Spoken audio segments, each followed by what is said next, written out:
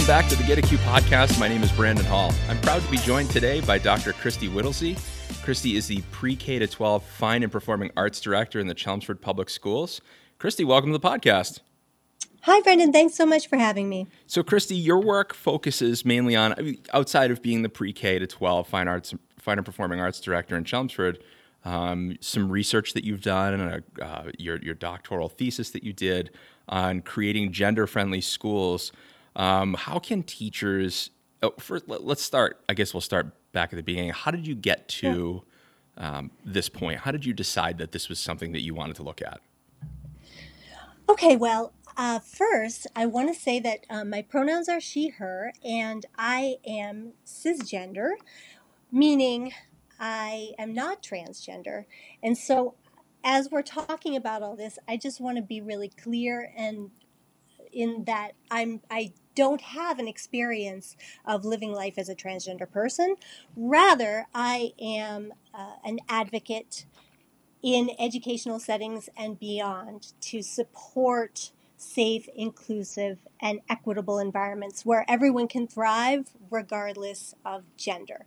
So in my role as an educator in working with groups across the state and the country, over the past several years, I was noticing a trend wherein more students were sharing their gender status and sharing that they were trans or non-binary with their school communities.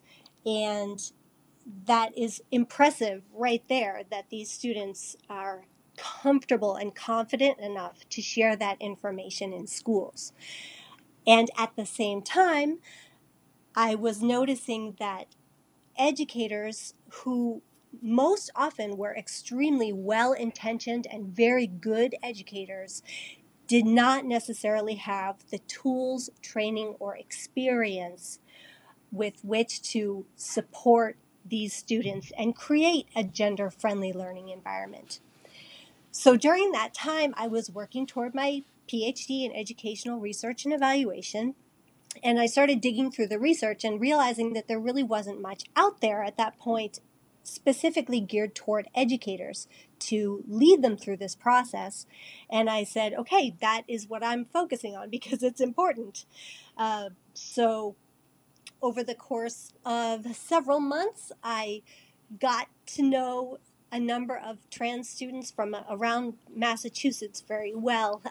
They were in high school or had just graduated from high school, and I wanted to learn from them what they actually were experiencing in public schools and what they thought would be beneficial changes that could better support trans students. And it was just such an amazing experience learning from them. And that was kind of the impetus for this work. That's great. So as far as sort of going towards a little bit of a larger picture, you have gone into school districts and spoken about creating gender-friendly schools. What are some steps that schools can take right off the bat? Because obviously right now with COVID and with budget crisis, what sort of budget-friendly ways can schools become more inclusive? And then in what ways can, like, let's say we throw the budget out the window, in what other ways can schools become more inclusive? Sure. Well, becoming a gender-friendly school or school district does not really require the money that you think it might. Mm-hmm. I mean, obviously, it would be ideal if every school had in-depth training on this topic from trans people talking about their experiences and really to lay a good foundation down for all people who work with students. But even if that's not a possibility for any reason, just some basic approaches that cost nothing can make a really big difference. And before I talk about those, I just kind of want to lay the groundwork, because we need to think of schools as institutions, right? Mm-hmm. Schools were originally modeled on factories, and they are built to reinforce and reproduce a very rigid gender binary system wherein cisgender girls and cisgender boys go through the system. So if you're not someone who fits into one of those narrow categories, you're reminded through the course of every day as you interact with things like school buildings that may have sex-separated facilities, and curriculum that does not reflect who you are, and teacher practice that might not be adequate to meet the needs of a gender diverse population, that you just don't fit in that system. So we need to, as allies of trans students and staff and family, really do whatever we can to be conscious of that system and try and disrupt it wherever we can to try and create a more safe, inclusive, and equitable environment.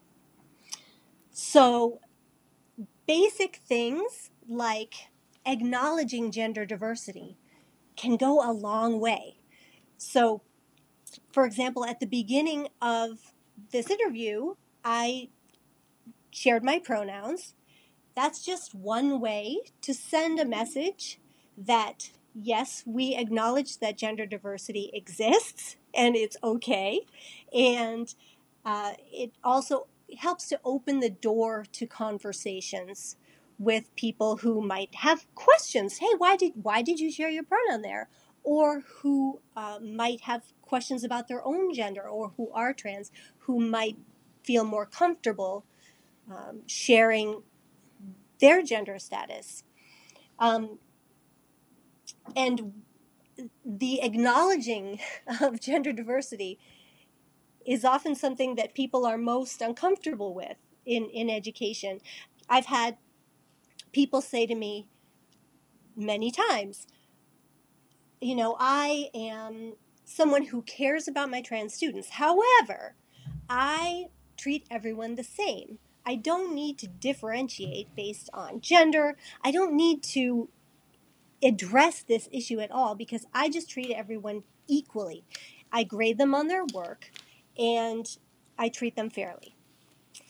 And people who say these kinds of things are generally very well-intentioned, thoughtful educators. However, what that kind of framework ignores is that gender is really an integral part of who each of us is. So the whole gender avoidance framework parallels almost that colorblind or color evasive framework where people in the past, hopefully not now, but have said, I don't see color, I don't see race. And thinking that that's the way that they can support an inclusive environment. Right. However, we all know that that does not do that because when we don't see it, we can't do anything about it. We can't address issues of our own bias. We Right. can't celebrate the richness that diversity brings to our communities. Yeah, and it kind of reminds me of the graphic. I'm sure you've seen it going around, but it's three children trying to watch a baseball game, and they're all trying to see over the fence. And there's one picture of them all standing, and the tallest kid can see over the fence and see the game, and nobody else can. And then and then in the next frame, there's boxes, and the shortest kid gets a box to be even with the tallest kid. And then in the final frame, the fence is clear, and everyone can see the game through the fence without having gained any support mechanism. So in that, I think in that way, is that kind of where we're trying to get to? Yeah, we want everyone to be able to see the game or play the game, right? Right. Yeah. Right. And yeah, so people can acknowledge gender diversity. Educators can acknowledge gender diversity by things like sharing their pronouns, in their email signatures or in classes, put up visuals that acknowledge and support the concept of gender diversity, and be open to conversations, and I think that that's a big step and people do need a little bit of training or education sometimes before they can feel comfortable getting to that point where they think, well, I know enough about this that I can acknowledge it, Mm-hmm. you know. But it is appropriate, and even at elementary schools, it's appropriate to talk about diversity and how you can be whoever you are and get away from gendered norms. And there's a great book called Sparkle Boy, and there are many others that are very appropriate for elementary to get people thinking about this gender binary system, not just in schools but in our society. And why can't boys wear sparkly nail polish, and why can't girls do XYZ? Basically, let's just start digging into these uh, societal norms and figure out how we can just be ourselves and support the people around us for who they are. So you did the education research doctoral program at UMass Lowell, and we talked a little before about some of the work that you did to get to that point. How did you do the research first to sort of write your dissertation, and then turn that dissertation into a book? Well, I had a really great mentor, Judy Davidson, who just retired. She just opened a lot of possibilities for me. She let me run with whatever I kind of wanted to do, including incorporating a lot of arts-based research approaches into my dissertation research. So I use all primarily qualitative approaches, some very traditional. I interviewed people, I ran focus groups, I had numbers of surveys, um, and then I also did things like photo voice and performance ethnography, basically seeing what kinds of connections could be made if I collect and report data findings in more creative ways. Because you're in education, how everyone is extremely busy. Do you think any teacher is going to have the time to read a 250-page dissertation Right, right. about this? No, nobody has time. So I worked with two groups of people for the research. First, a number of trans and non-binary students, and then also educators. And so working with the students, I collected a lot of data through arts-based means. They drew for me. We talked about what they drew. They took photographs and we discussed those. And basically, it opened more doors to conversation and enriched our interactions. And then, as far as the reporting went, I took the verbatim text that they shared with me, and I created a script with it. I hired actors. I worked with the local TV studio, and we taped a really short, kind of a play, where I could then take that right to educators and see what their responses were. Yeah.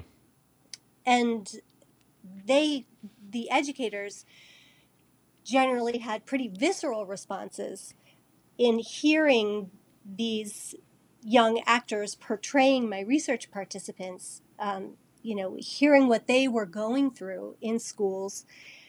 I think it made a great impact, and people were saying, I never thought about this before. I never considered what it was like for trans youth in our schools, and that's exactly what I wanted.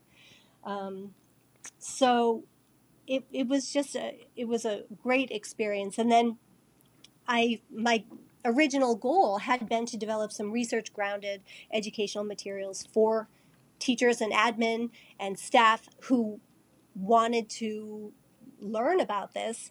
And so I contacted the Dave Burgess consulting Mm-hmm. company out in San Diego. Dave is the one who published Teach Like a Pirate. Yep.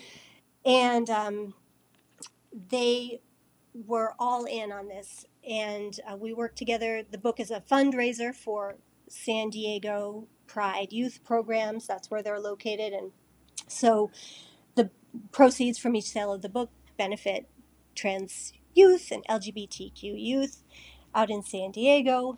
And so since then, I've been involved in training school districts and groups of administrators, a lot of Zoom trainings recently, a lot of Zoom conferences, just to try and get the word out. And I'm actually going to be building on that book with a second book that's coming out in the fall called The Beginner's Guide to Being a Trans Ally, and that'll be published by Jessica Kingsley Publishers in London, just about how to take what I learned about gender-friendly schools and translate that into communities. And I did a ton more research and interviews and everything for that book. So it's just ongoing learning and advocating.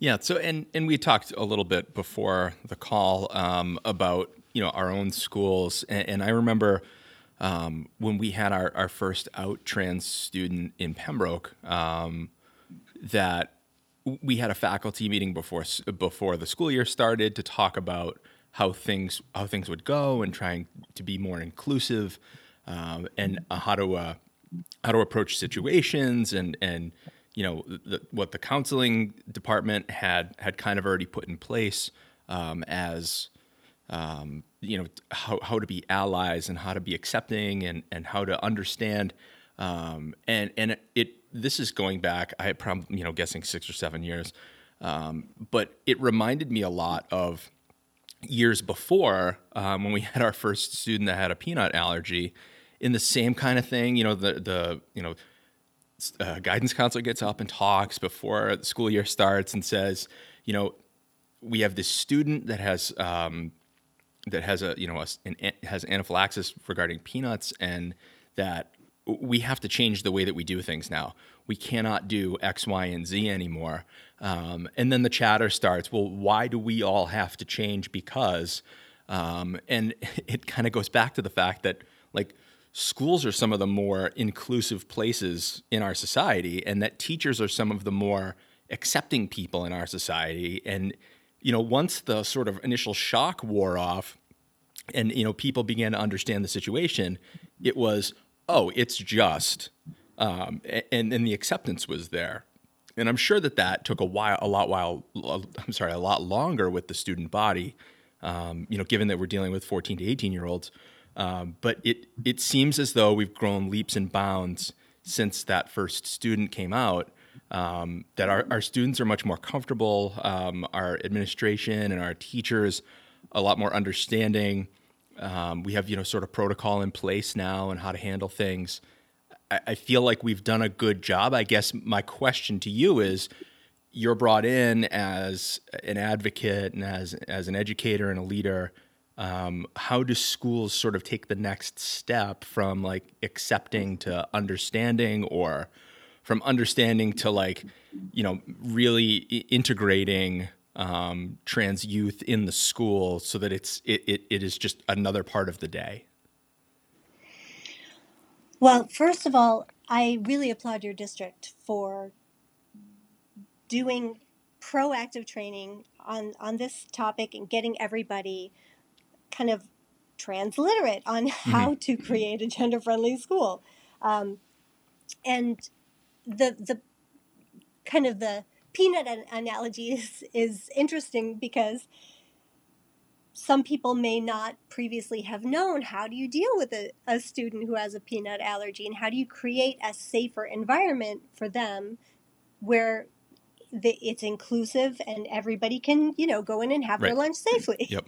and and so a lot of educators just may be unfamiliar with issues of gender diversity, and then it's just a matter of getting everybody on the same page of, okay, how are we going to create that inclusive learning environment where everybody can engage in the learning? Because when students don't have those basic needs met where they are feeling safe and acknowledged and supported, it's really hard to engage in higher learning tasks that we want them to engage with every day. And I think just understanding that we have trans students in all of our schools. Right. At every level, we have trans elementary students or students who are questioning gender. It's happening. And so a gender-friendly school doesn't wait to say, oh, we have a trans kid and they're crying in the nurse's office every day and we should probably try and figure this out. A gender-friendly school lays that foundation right off the bat. And this is so, so important if we want our students to succeed. We had a recent nationwide study where 2% of high school students self-identified as trans. And that number is, I think, probably higher now than 2 years ago when the study occurred. But 2% is a significant number of students. And so when we're thinking that we want to support our students' learning and social emotional health, those trans and non-binary youth we need to differentiate for them. We're very good at differentiating for other things, for different learning styles and needs, for language needs, etc. But we need to differentiate for gender diversity as well. And this is really important when you consider that the outcomes for trans and non-binary youth, as compared to their cisgender peers, are negative in that they have higher rates of absenteeism, dropping out of school, failure, and in the worst case scenarios, self-harm and attempted or considering suicide. And in fact, more than half of transgender and non-binary youth have seriously considered suicide. But on the flip side of that, research shows that LGBTQ youth with at least one affirming and supportive adult in their life can cut their risk of suicidality by like 50%. So that is really, really powerful. And things like using students' pronouns properly and acknowledging their gender can really just make such a big difference in the outcomes for these students. And so I had talked earlier about, acknowledging gender diversity. That's really like the first step. We also want to make sure that students are represented in their curriculum. That's another thing that, teachers can make decisions about what is on their walls and what kinds of materials they bring in many cases to their classrooms that represents a more diverse population. Another really quick thing that educators can do is get away from unnecessary gendered language when we don't need to use it. I think of so many times that even now I'll walk into a classroom and the teacher is calling people to attention by saying boys and girls or ladies and gentlemen. And this is just another way that gender binary system constantly kind of pokes at the students, saying, think about gender and where do you fit in gender. We can get away from terms like that. We can use terms like scholars, learners, mathematicians, thinking of non-gendered ways that we can address and group students. One of the students who worked with me in my research originally talked about when he was in kindergarten. And the teacher was grouping students by boys and girls and saying, boys go over there and girls go over there. And he was so confused because he really didn't know what he should do, because who he knew he was on the inside didn't match what people perceived on the outside. And so he kind of froze in that situation, was extremely anxious, and the kids around him were kind of laughing, like, haha, what are you doing? You're joking around. But that was a very anxiety-producing situation for this child when he was in kindergarten. So we should be thinking about this at all levels and just thinking about ways that we can be more inclusive. Yeah, and you've got two books, the first of which is It's Okay to Say They, Tips for Educators. I've kind of shortened the title there, and then the second one, A Beginner's Guide to Being a Trans Ally. Where can people find those books? Well, Okay to Say They is available just online right now at Barnes & Noble or Amazon. You can also get linked to the book through my website, which is christywhittlesey.com. And then when the second book comes out in October, it's a bigger company, so I'm not exactly sure which stores it will be, but it'll definitely be available online as well. Okay, great. Christy, thank you so much for coming on the podcast. I learned a ton here just in the short amount of time that we've spoken, both before and during the recording here. It's been about almost an hour where we've talked, and I really appreciate the work that you're doing. I hope that your district does too, because it's so impactful and it's so meaningful to so many kids who just generally don't feel, that they're part of the bigger thing, right? And you've done such an amazing job including them. So thank you for that. Well, thank you for letting me share this information, and I really hope that educators who are listening can take these ideas back to their own districts and get them starting to think about creating more gender-friendly schools. Yeah, and people can find your work on your website, christywhittlesey.com. Yep, and I also have a ton of free resources for schools on there, including links to curriculum sources for all grade levels, gender plans, like how to handle it if a student shares their gender status and shares that they're trans. What kind of steps can you go through specifically to support the student and give the student control over things like who will know about this and when and how they can be supportive. So please, yes, use those free resources at christywhittlesey.com. Awesome. And people can book you through that website as well to come to their districts. Great. So go check out Christy's website. Christy, thank you so much for coming on the podcast. Thank you.